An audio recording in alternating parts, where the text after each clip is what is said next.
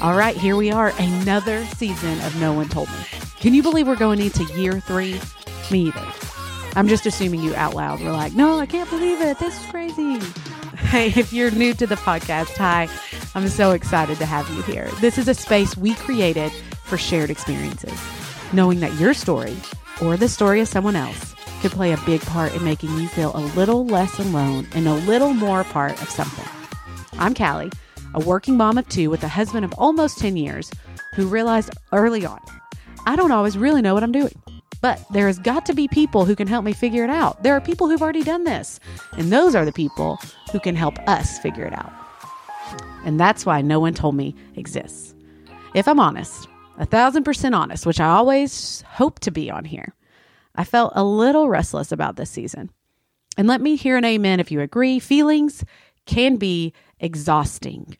Just thinking about starting a new season made me go for another round of those Ritz toasted chips dipped in the Trader Joe's buffalo chicken dip. Now that's oddly specific, I get it. But if you are like me and you like to eat your feelings, this should be one of your go-tos. Also, the rediscovery of Trader Joe's this summer while they limited the number of people in the store so you could actually, just leisurely make your way up and down the aisles was honestly like a balm to my overly anxious soul. Anywho, back to what I was saying. Feelings are exhausting, right?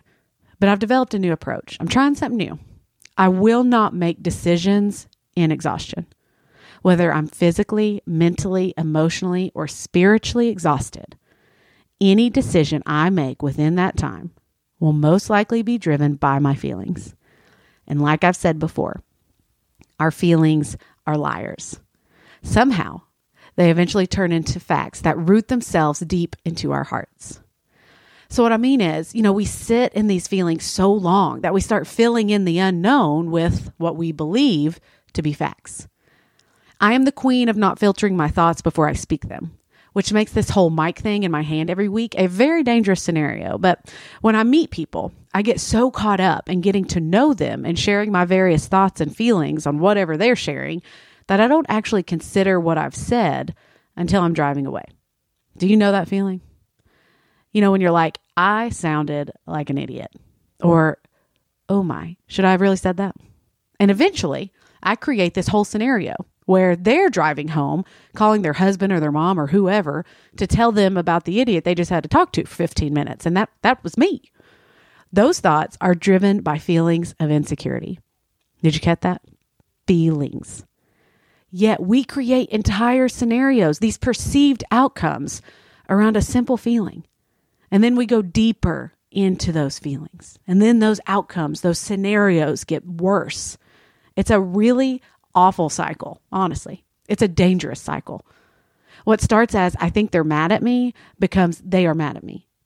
What starts as, I don't know if I can do it, becomes I can't do it. I'm not sure anything will change, becomes nothing will ever change. Fill in that blank with anything. We take a feeling, we convince ourselves it is a reality, a factual part of our lives. And that happens most often in isolation, when no one else knows the thoughts swirling around in our hearts. And then what happens? More isolation, more exhaustion. A self-creative narrative is rarely positive. When we use it to fill in the blanks, it's flat out destructive.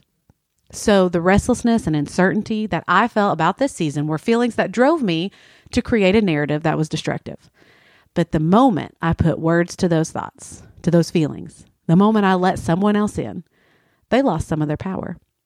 Honestly, those words lost most of their power as soon as I spoke them, because I allowed others to speak truth into the gaps. I was no longer filling it in myself. This podcast was born because we realized the power of shared knowledge, the power of our stories, and the power of letting people in. So we're starting fresh with a brand new take on No One Told Me. My commitment to you, the listener, is to only bring in people who have made me better, who I know will make you better. No more cold calls asking people to come on or looking for who has a lot of followers or influence. Nope, you are too important for that. We're leaning into shared experiences this season. And if you have ideas, a story, a hurt, or just need some encouragement, make sure you're following us on Instagram at NOTM Podcast. because I love hearing from you all. Seriously, I love it. I get so excited anytime I get to hear from you. And if you like what you hear, or you've heard, or what you've heard in the past, it goes a long way when you share it. Mainly because I get real awkward when I talk about myself, and it's honestly, it's just painful to watch for everyone. So we're starting this brand new season with a surprise episode, mainly because some of the stuff we talk on here is timely, and the longer I wait, the more of a dud this episode could be. So we're launching, we're just going for it. It's a summer recap, Did Anyone Tell You? Which is just an installment we do every now and then to equip you with information that only proves useful to fill in those uncomfortable silences on a Zoom call, or to prove to those younger than you that you're still cool, even though you've really gotten into the art of crochet lately. Okay, that's me. I'm talking about me. But these are two of my favorite people, Kaylee and Kari. They're here to talk about what's worth watching on one of your 4D streaming platforms, Taylor Swift's absurd abilities to turn out an album in secret, and my personal favorite, that I probably took entirely too far, Hamilton. And before you say it or think it, I get it. That was like a month ago, but I'm still listening to the soundtrack, and I needed to know more, so you get to know more too. All right? Here's Did Anyone Tell You? Summer Edition. We've made it through the summer of a pandemic. Life is not as we thought it would be this summer. And so to catch us up on everything that has gone on, we, of course, have Kaylee and Kari. And let me tell you all something. The amount of messages I got, listen, I'm trying to out here release these podcasts that are life-changing and really like investing in you and growing you as an individual. And you know what y'all came back with? What you wanted? You wanted Kaylee and Kari. We're blown away. Thank you. This is life-changing. And so we've brought them back. And we're going to talk about the things that matter the most.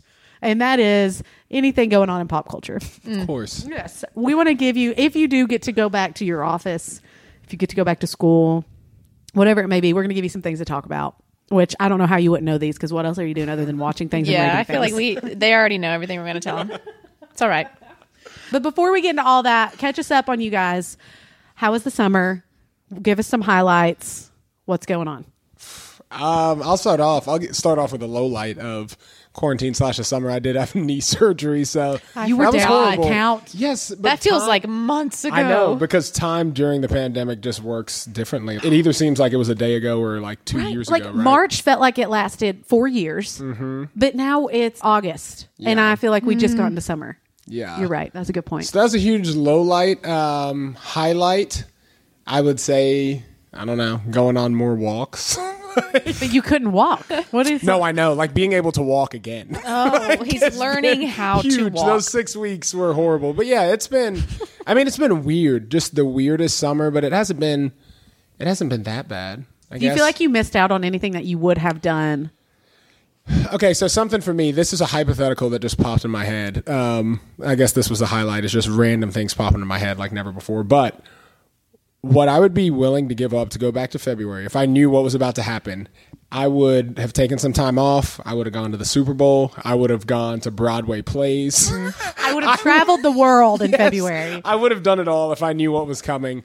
If you all could go back to February and you were like, and all of a sudden it was laid out in front of you, what was going to happen beginning in March, and it wasn't going to be over in May like we thought. It was still going to be going all the way into fall. What is one thing you would have for sure done? One thing, well, probably go to Disney World, probably go to concerts. It would be those two things, just because that could be practical. Like I could just take a few days off and do that, or go to concerts on weekends, which I go to like 2 concerts a year, but I don't know when I'll be going to another now? Yeah, one, what are even those? I think concerts, yes. Possibly like an international trip. And I don't say that. I don't take those. I think I would make that happen. Make it a priority. Yeah, like I would do whatever, sell organs, and go on an international trip in February. Don't you kind of feel like now, I guess it's a different mindset, but it almost is like, hey, if you want to do it. Do it. Because, I mean, you don't know all of a sudden when a pandemic's going to hit. You right. don't know. And that sounds so cliche. It does sound cliche, but we had this idea that you could plan things out, and like this has shown us that like you can't. So if you're like, oh, let's do this thing this weekend or next, do it this weekend. Do it. Because you have no idea. Just do it. The only thing we next. did right, we went, and let me tell y'all, when we were in Disney, mid-February. So let me tell you what we were exposed to. You brought the coronavirus to Knox. I'm telling you right now, we were in two of the nation's biggest airports. Both of those times. And I remember seeing people wearing masks, and I was like, y'all weird. Like, little did I know. Foreshadowing. I know. Yeah. I was like, why are people... I remember... A vision of the future. That's it was. People were walking... There was only maybe 10 people in the entire airport wearing masks. And I remember thinking, gosh, you all are a little paranoid, aren't you? And now all of a sudden... We all wearing the mask. We're wearing them right now. We're rolling up into the Target with our mask on. I haven't been to Target. Let me tell you. You haven't been to Target? I have not been into a Target since... See, Target does a great job cleaning. I feel comfortable when I'm there. They're cleaning the self-checkout like after every other person. So I started going to Target to not ashamed somewhere. to admit that I've been there. But I'm also a creature of habit. And so I got into all of these habits and routines of not going anywhere. Yeah. And so now I just don't. Well, by summer I moved. I moved in April. Gosh, so I sold my moved house. To such a cool which that also apartment. feels like a million years ago. Sold my house, moved to a loft. And then I had to buy stuff. Like I completely changed my life. So I had to get rid of stuff and buy new things. And so I was in Target like in March, April, wearing no mask because at the time it was still up in the air if that was even a thing. I was just out there in Target, just shopping, living my life. Yeah. Still do it. Wear a mask now, though. I took the kids to a store. This is this week.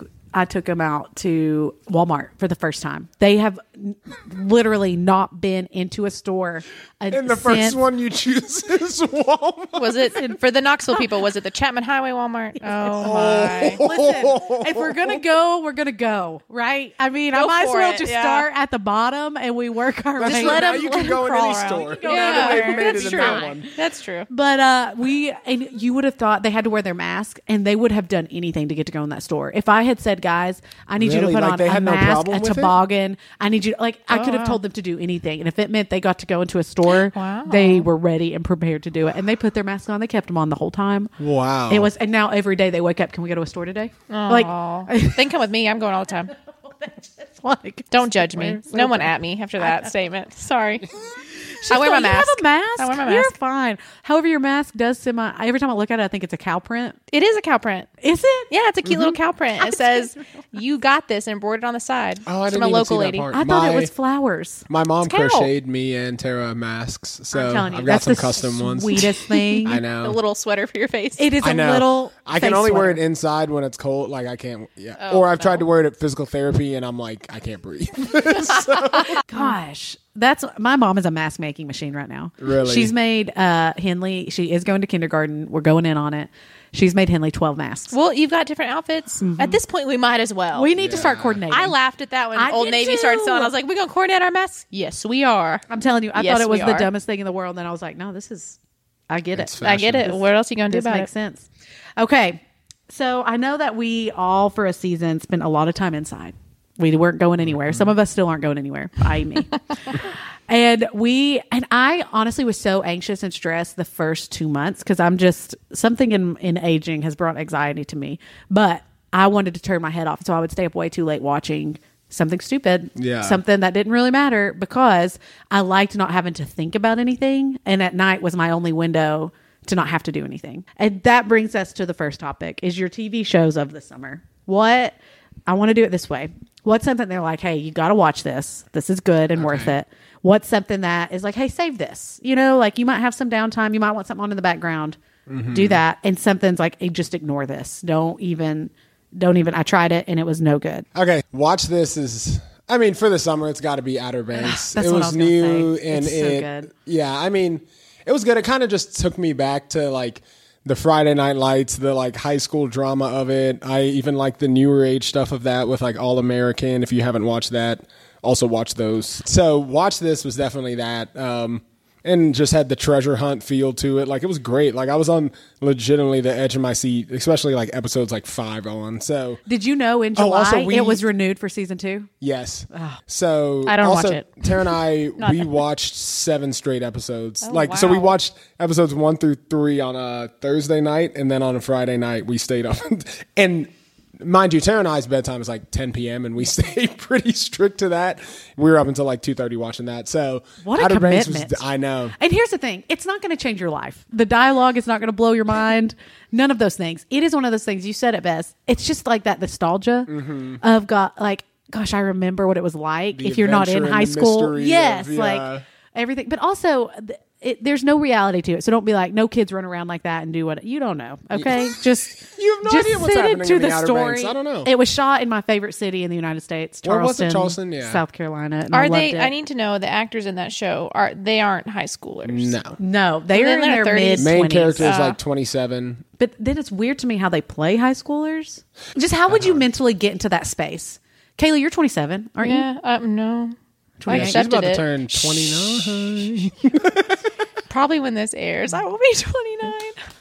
I'm not ready to talk about it. I'm ready. I love it. Listen, come on into the 30s with me. I mean, I love high school dramas. Like, I love Pretty Little Liars. I love anything like that. Gossip Girl. I still am saving Gossip Girl. It's one of my save it ones. You have literally been saving it I know, for because like there's so 2 much years. other good stuff. There's too much. I will never be able to get to it all. I watched Ozark for the first time. Oh, yeah. Very dark. Yeah, Very it's super dark. dark. But I loved it. So that was definitely the watch this for us. For the save this, and I'm not like, this is not something that's new at all, but if you want to give reality TV a chance and something that's like still competition based, which I like that. Tara and I have gotten hooked on Survivor. It's so good. And I slept on it all this time. Like I was just like, oh, Survivor. How many seasons are there of that? So there's 40. I'm pretty sure I was in high school. So yeah, it's literally been on 20 years. Some of our friends kind of made a watch list of like 15 seasons of it. So, and we've decided we're going to watch all the ones from the HD because like it started being like full screen, which it bothers me on Hulu when it's not the full screen. Is it on Hulu? Is that where you stream it? Yeah. So there's 34 seasons of it on there. So we've watched like 4 or 5. We haven't watched a crazy amount, but we're going to watch like seasons 20 all the way through 40. Just because season 40 apparently is all winners. Wasn't one of the first seasons someone from Knoxville won? Tina?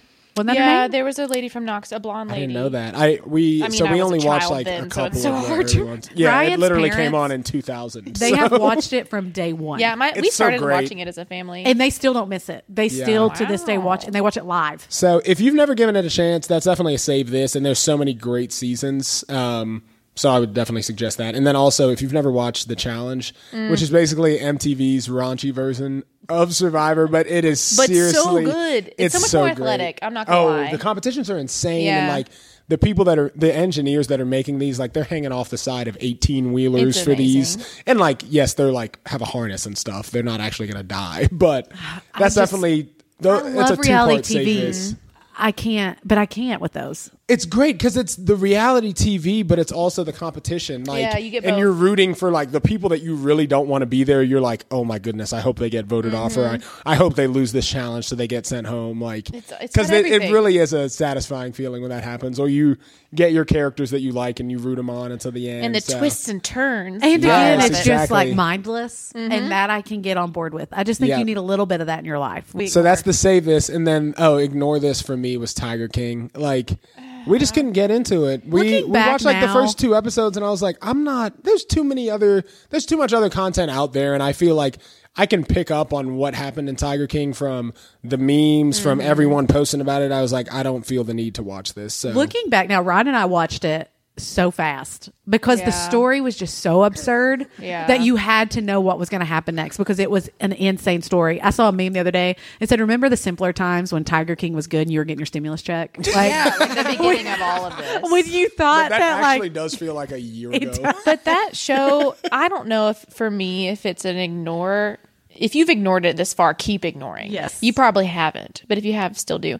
I remember watching, and it took a turn for me, like episode 4, where I'm watching it for the sheer like shock, and then episode 4 happens, and the shock was just too much for my little heart, and I was like, I sat there and said, I cannot watch this anymore. Yeah, and that's not me. I will finish. I'm not a quitter. And I didn't quit. I ended up not quitting. I had a moment, took some time, came back, but it was the animal harm and then the man that shot himself, and the gun violence, like the guns just shooting at all times, the chaos of that. I was like, this is garbage. Yeah. This is garbage. But I watched it. The absurdity is the only thing that kept us hooked. Yeah. And then once you're out of the bubble of This Is Ridiculous, and you actually think through everything that happened, and you're like, these are real people who literally ate food out of the back of a van. Oh, because it was left over and expired. I mean, these are real people. I know. And I don't know. The whole thing was really, really sad. But that feels like 7 years ago that even came out. So I don't know what to do with it. My watch this was also Outer Banks. I loved it. Of course. I was into it. Ryan didn't care for it. He literally kept asking me, what do you watch? What is this? The Save This is a newer one. It's Indian matchmaking. Listen, I saw that the other night. Bear with me. It is. The only reason I say Save This is probably the first 4 to 5 episodes. You're invested because it's these people that you're following along with, and it's basically Seema is a matchmaker. She's this matchmaker who is the world's leading matchmaker for Indian families. And you choose between, she comes in when you have chosen an arranged marriage instead of a love marriage, is what they call it. So it's either you get married or you have a love marriage. They try to take the word arranged out of it. And so she gets called in, and she basically has, no joke, a file folder. It's not even like digitized. It is old school. You see her flip through files and papers, and she sits there with her little husband, and he's like, hey, what about this? And she was like, no, she's 5'6". She's got to be shorter. I mean, it was like, oh my. I'm telling you, it is fascinating to watch. And these younger people, they're usually in their like late 20s, early 30s, and they're like, hey, what I've been doing isn't working. Yeah. So I'm okay to try something brand new because what do I have to lose at this point? And they actually, a lot of them get matched and they're happy and they enjoy it. But the whole culture is so fascinating to watch. Like, they sit down with some of these couples who've been married 30 and 40 years, and they didn't meet until the day they got married. That's so crazy. That they've been married this whole time, and they just talk about why it worked and what. Yeah. It was fascinating that you probably don't want to watch the entire season because honestly, I lost interest. But the first like 4 or 5 episodes, save that. Watch it one day when it's raining. Please ignore Sweet Magnolias. I don't care who you are. I don't even know what that's about. It is dumb. I think Tara watched a couple episodes of that. I had everyone in my family told me to watch it. I had random people on socials asking me if I'd watched it. No, I have not watched it. I've watched half an episode and it was dumb and I couldn't do it. And it was trying to be too much like, what's the Dolly Parton movie that's also Magnolias? Steel Magnolias. It was trying too hard to be like that. Really? Like, also, The Floor is Lava. Ryan got real into this show. Ryan loved it. Oh. He had the kids watching it. They had pillows out. They were jumping around the house. Well, see, that's a good quarantine time. It was a good That's quarantine true. time, but I thought these are adults jumping onto walls trying to get, it was just embarrassing. Yeah, I need you to pass. The floor is lava. What else are you going to do? Pass on that. Pass on it hard. Kaylee, what do you got? My best friend sent me this meme about this character in a movie or show, and she was like, you are this person. She's like, please don't be offended, but watch this. And so I started watching Dead to Me. And I saw it on previews, and it's kind of girly, and like maybe you'd watch it. And so I was like, not into that. But she told me it was me, I should watch it. Started watching it. I'm not through it, so I would save it for later. But I am Christina Applegate. There is a point in that darn show, which I posted this on my Instagram one day, that she says, oh, how do you grieve? And Christina says, I have my ways. And it cuts to her in her car blasting metal music. And that is grief. That's right screaming. there. The way you process it. It is very well written. It is. I will say it's that. witty and clever. It's clever. And the How many storyline's well episodes? written. Is it 10? I don't even know. I watched the full first episode or first season. I've not gotten far into the second season yet because, again, it's kind of dark. It's dark. It's and dark I was humor. already like, the world is dark enough for me right now. So I'm looking for like the up and out stuff where I'm like happy, light. Yeah, stuff. it is dark. But it is so well written. Yeah. And to your Christina Applegate, I very much feel like in real life, I'm the other one. I can't remember her name. Who's like, let me love you. Let me care. Let me do things for you. Can I hug you? Yeah. No. That was the meme I sent to Kaylee. It's Christina Applegate. She's like just shown up for her first grief meeting, and she's like standing by the table with coffee, and you can tell she's trying to make the decision if she's staying or going. And her husband has just died. Her husband, just broad story. Her husband was murdered, was hit by a car, hit and run. drive-by, and they just left. And so she's like at this grief meeting trying to her feelings, and this other girl just walks out, and she's one of the main characters, and she comes up to her and she's like, hey, can I give you a hug? And Christina Applegate looks her dead in the eye and says, no. It has lots of twists and turns, and I like stuff like that. The sleep on this or ignore, what is it? Ignore this. Sleep on it. Sleep on it. Sleep on this. I don't pick a lot of shows that I don't think I'm gonna like. Like I don't take a lot of risks. I did start. So I loved Love Is Blind. Which did we ever get to talk about? We did think not. we did, Because that was early spring. It was great. I loved that show. Ryan loved it, which was weird, but we got into it. Every moment of it. Also, The Circle. The Circle. Netflix. See, I didn't The watch. I movie got or all the those TV mixed show? up. The TV show, That reality and show. Love Island, like all of them mixed Pass up. on Love Island. We don't Okay. want that. Well, and I started dating around because I thought, oh, it's very similar. It said, since you liked, don't. Dating around, don't. It's literally just one dude or one girl per episode, and you follow them on like 4 different dates in the same I restaurant. think I tried that too. It's Oh, that's like awful. a bad version of. Do y'all remember Next on MTV? Yeah, Next. I'd watch Next. Next was good. Let's reboot that. Is that when they're all on the bus? Yeah, and and they they get- come down. Somebody It will was just walk literally in and the they'll go, reality "Next." TV version of Tinder. Yeah. It's the reality Yeah. television version. They of don't even get Tinder. to open their mouth sometimes. Oh my gosh, it was Can you unreal. imagine what that would do to your self-esteem if you walked off a bus and they literally look at you for a second? Next. Or I bet someone else will walk down, look at them, and say, "Please say next." Oh gosh, who could? I Yikes. can't. Ugh. Good show though. Good. So there's you some watch stuff if you haven't already watched it and you need some things on the weekend to pass some time, or like me, you just want to leave reality for about an hour or 4 a night. Those are some options. Also, out of quarantine, big news. We just got it within the last few weeks. Taylor Swift. Big has news. Once again, kept a secret. Nobody knew nothing. And all of a sudden, she drops an album out She of is nowhere. the queen of secrets. That's not even. I told you all this. Like in a quarantine, I can be like, yeah, write a few songs. She wrote 16 songs. 16 songs. that's And she did released music them. videos. I didn't know she did music videos too. Yeah, she released a Cardigan music video the same time. I haven't listened to it. She directed, did her own hair, like was all super quarantined up.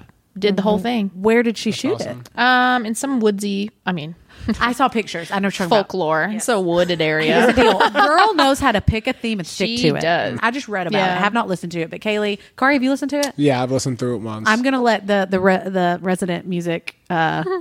What do you call it? Prodigies? No. What's the word I'm looking I for? am a Person. prodigy. You are a prodigy. Here's the deal with Kaylee that's weird. Also with a little bit Carson too. They listen to a song one time and tell you should listen to this or you should not listen Prodigies. to Yeah. it. We are the prodigies. With them. But isn't Prodigy like? Don't you have to? We have skill. Don't deny it. I agree with that, but do you have to be a certain age to be a prodigy? Like, does it have a certain amount to? We're do? young Oh and yeah, you're spry. almost 30. I don't know that you can I'm be. closing in on it. I'm round. If you round my age up, You I'm 30. are. We're not. This is not what this episode is about. Anyways, Taylor Swift, who I listened to the album so far twice all the way through. It's only been out. It's maybe only been out a week. I not think it been has that only long. been. Only been a week. So Like I said, usually time works weird. Who knows? Who knows? But I did do a listen through once, and I'm here for it. I'm not a big Taylor Swift Nation person. I'm not, but I am here for everything that she does because she can keep secret. She can market the heck out of something. She can market something that she wrote during quarantine alone. Like she did that again.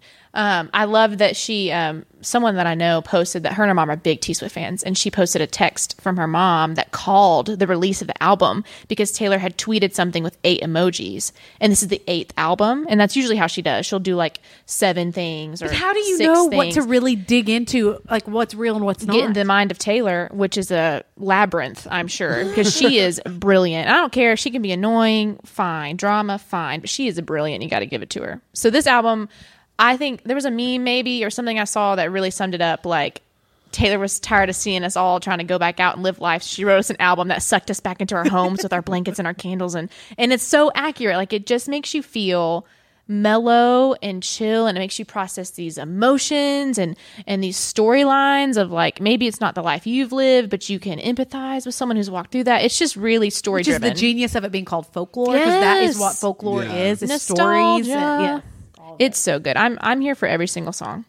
I like, and I can't tell you all the lyrics from 7, but it's Seven's just the good. little things like. And it's the 7th song on the album. Like sometimes that stuff isn't like She's it a doesn't. genius. I love it when Satisfying. things sync up and you're like, Yes. yeah. And like some of I her just really stuff- enjoyed it. And listening to that while on a car drive, like it's a great. Just like, It is a good road I'm trip-y. going on a drive, like yeah. It's Well, it's not. Think about what she wrote for. She wrote it in quarantine during March and April, sitting at home. She wrote it for us in quarantine. We're not going out to party. We don't need hype music. No. We need at You home need chill stories music. to lose yourself Yes. in. You need something that distracts you. And that's what her genius is in she has a pulse on people, on what's going on in the world, on what it is. And then she writes to that. And it is the most genius content marketing ever because she always gets it right. I mean, I don't know any of her albums that have not done well because she's gotten it right almost every single time. Yeah, even transcending different styles too. It hasn't mattered. Each one's been successful. Whether people are like, oh, I prefer the 1989 album or this or that. Yeah, she's well, if you really evolving. like the more country stuff earlier on, you loved it. But like, I like her stuff that's a little bit more produced and has like a little bit more like poppy or even like hip hop vibes. Like, love her album and almost like, I'm here for it. Like, it's great. What artist has ever like hopped genres and styles as much as she has and recreated? And that was her point. Success. We talked about Miss Americana. Is that the name of her documentary? Yes. We talked about that last time. That was the whole point of that, is like she is constantly changing who she is and evolving and growing to be what the people want. And she's nailing it every time. You're hearing stories and you're supposed to get caught up in the story and feel what's happening in the story. And it's not necessarily a sadness as it is like you're remembering something in your own life that's similar to it. You're just, it's almost like look back at where you've been, all of that stuff. Yeah. And because what else do we have time to do right now? And who doesn't love a good story? You can't really mess that up. And there's a song or two that resonates with everyone. That's either something you walked through. There's good even grief, you released 16. Surely you like one of them. Good grief. And there's one she wrote about, I believe it's Epiphany, that compares some war-torn stories. So her grandfather in a world war, and then compares it to coronavirus, heroes on the front line, like talking about touching hands through plastic. It's even that, like, if you can't pick anything else, you can listen to a song that's relating to the people that we have on the front lines in our hospitals. Like, it's just, she's timely. She's so dang timely. And that's what makes her successful, is she feels, and that's for anyone who does anything in marketing and business, in anything. If you were trying to reach people, if you can just get a pulse on what they're feeling, you will reach them every single time. If you speak to that, you will reach them every single time. And you said it right when you were talking about Taylor at the beginning, but regardless of how you feel about her genre or what she does or her past or anything else, she is a genius. Like, and I use that word. I don't use that. Just we don't. I don't just throw it out there. We're prodigies, but you she's a prodigies, genius. but she is. Don't get it mixed up. I felt the same way about Hamilton. Like, Oh my goodness. can I tell you? I almost forgot we were going to talk about that. I just got What so a excited. joy. And I just watched it for the first time last night. Don't judge me. Well, listen, I almost didn't watch it because I was like, this will not, anything that's hyped up a lot, I almost don't even want to give it time of day because it never meets the hype. Yeah. And I'm always disappointed. But I was like, you know what? Again, we had a free night because we have a lot of free nights these days. And I thought, we'll just turn it on. And so Ryan and I turned it on, and it lives up to it. It exceeds it to me, because whether or not you like Broadway, whether or not you like hip hop, whatever, it is so well done. It's just so genius. You cannot watch it and not appreciate the creativity it took, The brains. to make that I don't happen. know how the man that wrote it, how he wrote 2 hours and 40 minutes worth of song, but telling it like essentially pretty darn historically accurately. It is and almost just, like exactly and accurate. I wish that my U.S. history classes were all that. That just Gosh, like I would have anytime you learned loved- about yeah. anything, it was just an incredible musical. that Well, you know, got he to watch. initially wrote it. His goal was for it to just be like an album. He got the idea after he had just finished being in a play. Listen, you're about to get a lot of facts because I've researched the snot out of this. No joke. Right after we watched it, I spent 2 hours that night reading about Alexander Hamilton because I wanted to know what was true and what wasn't. And almost all of it was true. Wow. The only thing that was pressed into harder was his relationship with Angelica. But they did write back and forth a lot. They correct? did. It was rumored that they had some sort of an affair or something. Which, on like, the I wouldn't side. be cool with Tara, like, constantly texting my brother. I feel like that's what it would be like. It was rumored that, Either but there way, was something no fishy. like. They never found any factual evidence that they had something going on. They just were really Angelica? close. Oh my gosh, I can. It makes me want to start singing it right now. We listened to Let's the soundtrack. just sing out the rest of this. I could listen. I could. You all would all love it. You would love it. But Lin-Manuel had just gotten off a Broadway play. He was in the airport. He was looking through biographies. And he said he found Alexander Hamilton's biography, and it was either that or it was some businessman he was going to read about. He couldn't pick which one, and he just picked Alexander Hamilton. And he said he was on a beach in Mexico, and he had just gotten through the part where there was a hurricane that hit the island that Alexander Hamilton grew up on. And he was like, this is a hip hop album. Like, this is meant to be. And so he Googled, has anyone done like hip hop album Alexander Hamilton? Because he thought surely this has been done. Because he said his words. I think the quote was, "What a weird thought! Surely this has been done." I know. Well, he said because it's the story. It's the story of hip hop. You write your way out of. Yeah, you making your way out. Yeah. Yes, and so that's what happened when Alexander Hamilton was a teenager and the hurricane hit his island.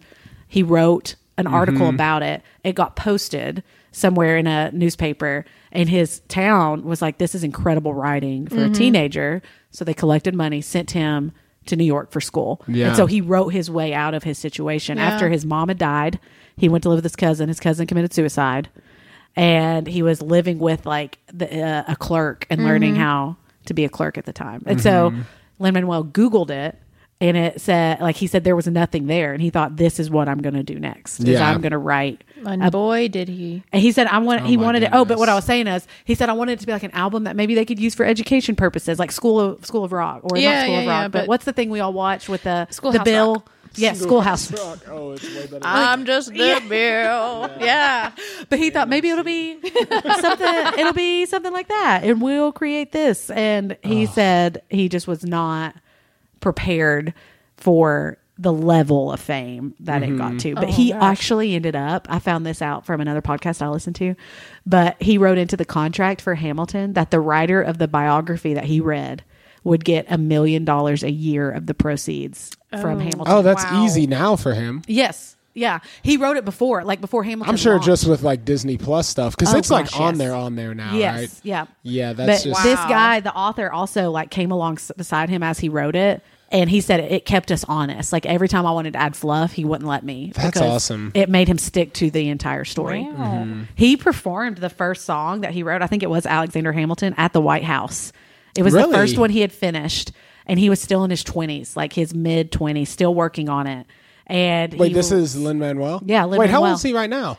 I don't know how old he is now. He performed at the White House. It was back in the early 2000s when he performed it. So I mean, still not like. So I mean, he's probably like 40s. He performed it for Barack Obama. Oh, so I mean, that was early in his presidency. Oh well, that's like 2008 though. Yeah, it was pretty early on. So that wasn't too performed so it, and it was in his 30s or 40s. He was 29 years old. He performed it in 2009. Okay. So he's 40. He's like 40. He's just 40. And it won like an immediate standing ovation from the president and Michelle, all of them. I'm on a first name basis with her. Absolutely. So it makes sense. But he, when he finished, I wrote down so many things. I just found them when I was looking at how old he was. But you all will love this. But he listened to Jay-Z, Friend or Foe on a loop, over and over. Well, again it just has inspiration. You can. You just have the vibes of like even 2000s rap and 90s rap, and it's just like the rhythms, you love the play on words that they have. Like I think of Aaron Burr like saying, "You can trust. I'm a trust fund baby. You can trust me." Not a trust fund baby, but like a fund of trust. Yep. So it's like, oh my gosh, it's so great. And everything that I love about hip hop. It is so well written. And in one interview, they asked him, and Ryan made this point, and I hadn't even noticed. And Ryan was like, hey, do you notice that all the lead actors are people of color? And he was like, do you think that was intentional? I said, I guarantee it was intentional. And I went and read, and he said that his quote was, "This is a story about America then told by America now." And we want to eliminate any distance. So our story should look the way our country looks. And he said, I found the best people to embody these parts. And he said, I think it's a powerful statement, but this is the best part. He said, that'll be the note that goes with the school productions. If this show ends up looking like the actual founding fathers, then they messed it up. Wow. Right. And so like he's thinking past this being on Broadway. Like he's thinking past how far this can go and shaping that's really cool. The next generation and what they look at. And I will say the biggest, I've only watched half because listen, it's a commitment. I will say the first half I liked better. It's worth watching all of it. Well, I will finish it. But I'll probably I might watch the first half again this weekend. It's but so I'm good. more of I love musicals. I like everyone kept telling me this is right up your alley. Like this is right up your alley. You'll love it. And I just never got around to it. But I would love to see it live. I think it would resonate more with me. But my favorite surprise, sweet moment, George Washington's voice was like smooth oat milk to me. Yeah. And I was awesome. just listening to him. like I could kind of be doing other things, and as soon as he would start his parts, I was like, I gotta listen to this man, because his voice, and then not that none of them were talented, they all were super talented, but their voices were so unique. His was probably my favorite, hands down. Favorite character. You already know what I'm gonna say. I just like, my favorite actor is the guy that plays Thomas Jefferson and the French guy.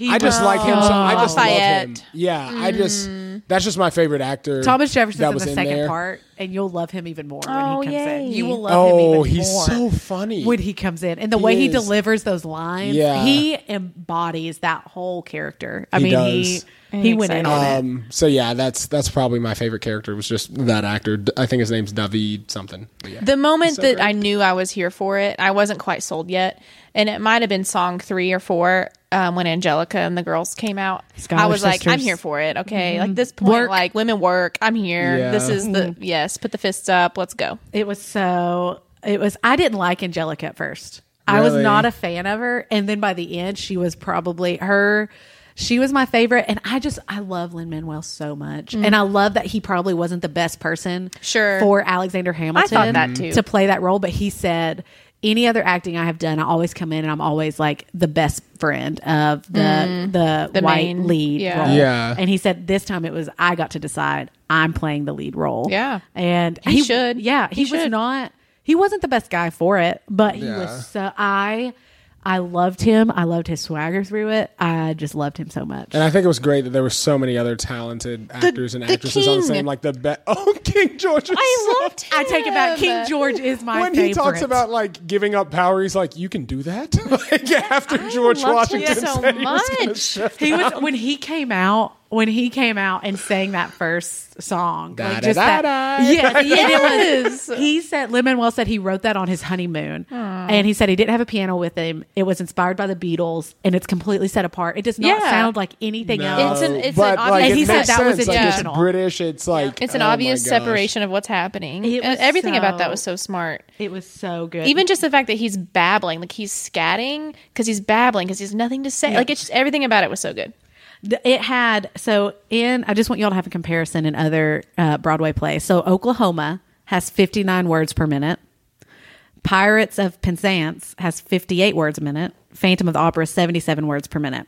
Hamilton has 144 words. See, and I love that per minute, because that's why it could keep my attention the whole time. You had to pay attention. For me, it contains no dialogue either. I feel like it's going to ruin any other musical that I try to watch, because I'll just compare it to Hamilton, and I just feel like it's not going to be as good. It's a whole nother type of musical. Yeah, in an article they asked him, there's no art or dialogue, because usually there's talking in between the songs. Yeah. So like you're setting it up or whatever. But if you notice, like the stage barely even changes. It has that rotating thing, so things are continuing to move and stairs come in and out. But otherwise, the stage pretty much stays the same, other than it turns to brick from all wood. And they said that was intentional to show like that history was moving forward.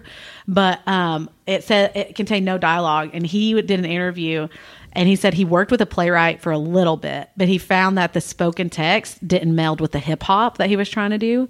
And so he said, that's when I had to figure out how to write all the scenes and still have a hip hop feel. And that's when he turned to listening to Jay-Z. And that Friend or Foe song. Yeah. He apparently was supposed to perform it. Jay-Z and Beyonce showed up to one of the performances. And royalty. It was the one time that whole year that Lin-Manuel was sick and he wasn't going to get to play Alexander Hamilton. And he tried to rip the IV out of his arm to still go perform because they were there. I would have. And they were, I know, because they were such a huge part of it. I would have sat in a chair and done it. Because they were such a huge part of him developing it. He wanted to tear the IV out altogether and make it work. Awesome. But I also love, just a sidebar, like the soundtrack being right about 2.5 hours. Like it's, if you're going on a short road trip to like Asheville or to like Nashville, obviously once stuff opens up and all those things, but like it's perfect. Like you just, it's good. I'll feel like I'm rewatching the show like as I'm driving. And didn't artists do a remake? I remember he released the mixtape, the Hamilton mixtape. Because I listened to Chance, but I just didn't have any context. Theodosia, context is everything. I don't know that I could have listened to the soundtrack. I'm glad fully appreciated it without having seen it and the characters. Yeah, exactly. It's so. But with King George and Beyonce, I was looking for this because I knew I'd read it somewhere. She loved him, King George. So she incorporated his funny walk into her own performances. Really? So she made it a part of what she did because she liked how he portrayed himself through that. So she incorporated that into some of her own performances, which I thought this has had a bigger impact on our culture and our approach to things in general, even like from all the way at the top. I mean, if you see Beyonce and Jay-Z showing up to watch them, and then you have like presidents showing up to watch it and all, I mean, it's just...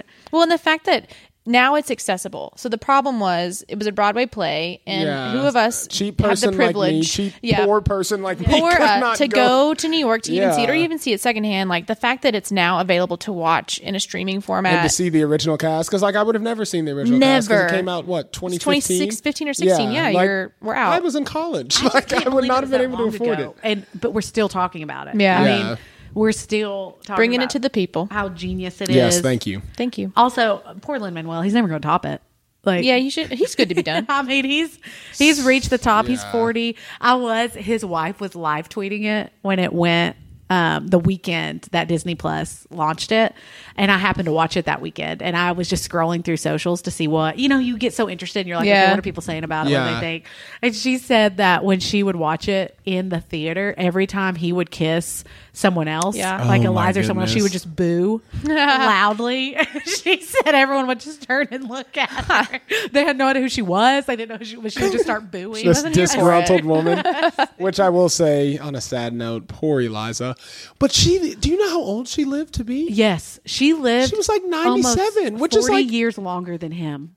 That's like somebody living to like 140. I would rather not. Half like broke my heart. I couldn't. It's like you said. I'll go back and watch the first half. Lost her son and husband both in a duel. Wow, Spoiler alert. Wow. I mean, it's history. It's yeah, history. I know. Not that we knew it because of our school systems. Yeah, I do. Thanks, Lin-Manuel. I didn't know this much about Alexander Hamilton. Right. But that was the point. And I was like, should I be ashamed that I don't know that? No, but that was his whole history? point at the beginning. Yep. But that's cool. Well, and that's what Eliza said too, like the real one. She was like, her only goal was for history to remember him and his legacy, because he was so worried about his legacy. And that's why he wrote, after he had the affair on her, he wrote papers that confessed all of it because he wanted to be in control of what people remembered about him. Yeah, you'll see that in the second half. Yeah, and so he wrote a whole, I don't remember what it was, something papers, I can't remember what it was called, but the Reynolds papers or something like that, because the lady's name that he had an affair with, her last name was Reynolds. But he writes it all out and then like publishes it and barely even tells Eliza that he's going to do it. Ooh, and so that everybody knows their business. It was so bad. It was so. But she's still like, it was just that after losing all those people, like she still wanted to do things for the rest of her life, like founded an orphanage and like help raise hundreds of kids. So now it's like New York's one of it was the first one, I think, or something. Wow, but, get it, girl. Private orphanage, yeah. But even that's what I'm talking about. But even the decisions they made and like the choreography and everything was so super intentional. There was something that they talked about on an NPR interview, and it was even down to the way that William Burr walked next to how Alexander Hamilton walked. Yeah. And it said that Burr moves in straight lines because he sees no other options. Yeah. So he only goes in a straight line, whereas Hamilton walks in an arc because he sees all possibilities. Yeah. And they were so, like, just the smallest of details, the intentionality that they had. I really liked Aaron Burr. I did too. And I liked that every time that Alexander Hamilton talked to him, it went back to the first song where he'd say Aaron Burr, sir. And I love that. And then Aaron Burr's like, you punched the Burr, sir. Oh, Burr, sir. But I love, because there's an album by John Bellion where he like recalls everything from the first song all the way to the last, and that's what the play did throughout the whole thing. Like I'm just like my country, young, scrappy, and hungry, and like it just keeps going, and I'm not going to miss my shot just all the way through. It incorporates and I love that the entire. But even Burr at the beginning, "I'm the fool who shot him" is like one of his first lines, and it's almost like Lin-Manuel felt bad for him because his life was over after he killed Alexander Hamilton. Like he tried to travel, because I went into his history as well. He tried to keep going. He tried to travel. He lost everything. Like really. He honestly, they told him to go into hiding right after he shot Alexander Hamilton, and then he just could not come back from it. And he kept trying and trying and trying. And he could not ever come back from it. And it's just like you see him play throughout even the fact, the choice that he's like the narrator of it. He's telling the whole story. And he's the one who killed him. And even, I don't know if y'all noticed, you'd have to see the very end, but the bullet, you know how they made it like a dancer that moves through is the bullet that I read. And I didn't notice this, but looking back, I see it. So if you've watched it, one of the last scenes is the duel between Alexander Hamilton and Aaron Burr. And which also, why did that article say William Burr? I just noticed that. Anyways. Maybe that was his formal name. Could be. But the bullet is a dancer that goes from one gun to the other and shoots Alexander Hamilton. But what happened was, do you remember early on, there was someone who died as a spy during You'll Be Back. She's just like, he comes and breaks her neck and she falls. Yes. Do you remember that part? Like, it's early on. Yeah. But she apparently keeps coming up throughout the whole performance. So if you watch it again, watch for her, because she becomes a character known as the Bullet, who is essentially death personified.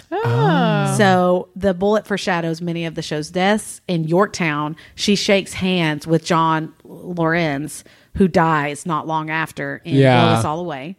So she gets killed, and then she shakes hands with him, touches him, foreshadows his death. And then she flirts with Philip Hamilton, who dies in the duel, Alexander's son, who dies. And then before she delivers the round that wounds Hamilton, she has several interactions with him leading up to that last song. Wow. I would have never noticed that stuff. But it's all these little That's so details. cool. Like, you can keep watching and noticing little details. So that's your deep dive on Hamilton. So it great. is, listen, I know you've probably heard the hype. I know you probably are thinking it's not going to be worth it. It's worth it. At least the first half. Also, one of the things that I just thought was funny, back to the history lesson, was just that for the first couple presidents, that the runner-up would be vice president. It's just so funny to me. And Thomas Jefferson was just like, yeah, I'm changing that. I know. Because when Aaron Burr walks out, it's like, I'll be your vice president. He was like, no, we're going to change that. That's not going to work. We're not going to do it. And even when Alexander Hamilton picked his enemy's side, I read, like, historically why he chose to do that, and he wrote in a letter that he chose that because he would rather know a man and be for a man who knew what he was for than for a man who never decides, like, who just constantly waffles back and forth. He said, I would rather go with my enemy who actually is taking us in a direction than someone who won't make decisions. Which That'll preach. It goes so far. But that's our deep dive on Hamilton. If you haven't, please watch it. It is so good. Looking forward to watching it again. Good. And now for our parting words. And true, you all aren't going to be prepared for it because you're going to forget this is how we part every single time. No, I've got something. I do. I know. We're going to let you say. He just shook his head no. He does not. But I know this has also been a huge season of learning for so many of us, like what we're about, what we're not about, all of it. We've had time to honestly organize through those emotions and thoughts. So even if it's not necessarily a thing, is there something that you have learned in this season that either someone helped you discover or that you figured out on your own that you think would be helpful to somebody else? Does that have to be serious? No, it does not. It is going to be serious. Anything you want. I asked that in the wrong way. I set you up for that one. Too bad. It's about to be a royal serious. I think the beginning of quarantine, whatever we're calling this, pandemic, I had a moment where it's like, I can't not take any more content. I cannot podcast my way through this day, whatever. And that's what I would do before all of this. And it was just too much. And so I think is probably the last month or two, I've finally been able to like, okay, I can absorb some information. I can, listen to a podcast, do a couple webinars, whatever. But I think part of that was exhaustion and, grieving the loss of your plans and all of that. But then also part of that for me in this time of like, and Kari made the point, if you want to do something now, do it. If you want to take the trip. So for me in my like work life / personal life, if I feel like I'm called to do something, I'm going to do it. And, God's going to make the way for whatever that is. And like, I'm trusting in all of those things. But what can I do within myself and my time and my resources to take steps toward what he's calling me to do rather than waiting for someone to say, here's the green light, here's the runway. We don't have runways right now. We are just standing still. So what can I do in this standing still that doesn't rely on someone else to say, yeah, you can do that. Or yeah, I see that. Like, no, what is God asking me to do? And how can I just this day, not tomorrow, not next week, just this day, take a step towards that thing? And that for me was really freeing because in the past, I want the to-do list. I want the next steps, the growth, the stairs. We don't get that right now. Yeah. So that's my super serious. No, that's great. Mine's kind of along that lines, but also kind of in line with like getting back into absorbing more more podcasts, more sermons, and just like it's really easy for me to want to schedule things out or be upset that things can't be scheduled out, but like making room for the things that aren't scheduled and just like taking time in a day to breathe. There are so many days where I don't do that, where I don't just have like a walk of 10 minutes where I'm silent, like, and where I'm just listening and I don't have an agenda of things that I'm asking God to do or an agenda of things that are just running through my head, like forcing myself to slow down. And like, I wish I could say I'm doing that daily, but I'm doing it more each week than I have the week before. But that's been so good for me just to take that time to slow down and just to really be like, okay, like I'm just here. I don't have this agenda of things that I want to get done just during this time. I just want to listen and I just want to be, and I don't know, it's exhausting when I don't take the time to do that. And I've just found how refreshing that is and how healthy that is for me. So, and how much we avoid it. Yeah. Oh, it's yeah. Uncomfortable. I'm really good at just keeping something going. And even if it's not something bad that's going, but I just got the music going, or I've got this on the background, or I'm watching that, but I'm also doing this on my phone and this on my laptop. Like, but just to step away from it. And I have to make myself do it a lot of the time, but it is a discipline. It's always worth it. Yeah. And it's sometimes those are like the greatest moments of growth too. Like when you are just sitting there. I have the most growing moments when I run without any music or without anything on. I have all the thoughts just flow through, and my notes app is open and I'm trying to like type it while I run, and then it says a word that's probably really inappropriate. And I just, but I mean, it's just one of those things when you make the discipline to do it, it is honestly such a huge point of growth when you actually just let yourself sit in something and think through what it means for you instead of letting someone else tell you what it means for you or looking for someone else to tell you what it means for you. When you have to actually sit there and face your own thoughts, it's tricky business. It can be scary. Next quarantine. Let's do it. Let's keep this going. Let's go all the way to December with this pandemic, huh? We might be. I take that back. I really don't want that to happen. I want everyone to be healthy and happy, and let's move on. But the mask industry is doing good. They are doing well. Well, that's your summer edition of Did Anyone Tell You? We are back. What a weird summer. It is a weird summer. Was it even summer? But we're back for the fall. We're taking on a whole new season of No One Told Me. There's a lot more around the corner. You might say, Callie, what is around the corner? And to that, I will tell you, I don't know. Who does? Who does? Nobody knows. We're all just along for the ride. We will see you all next time.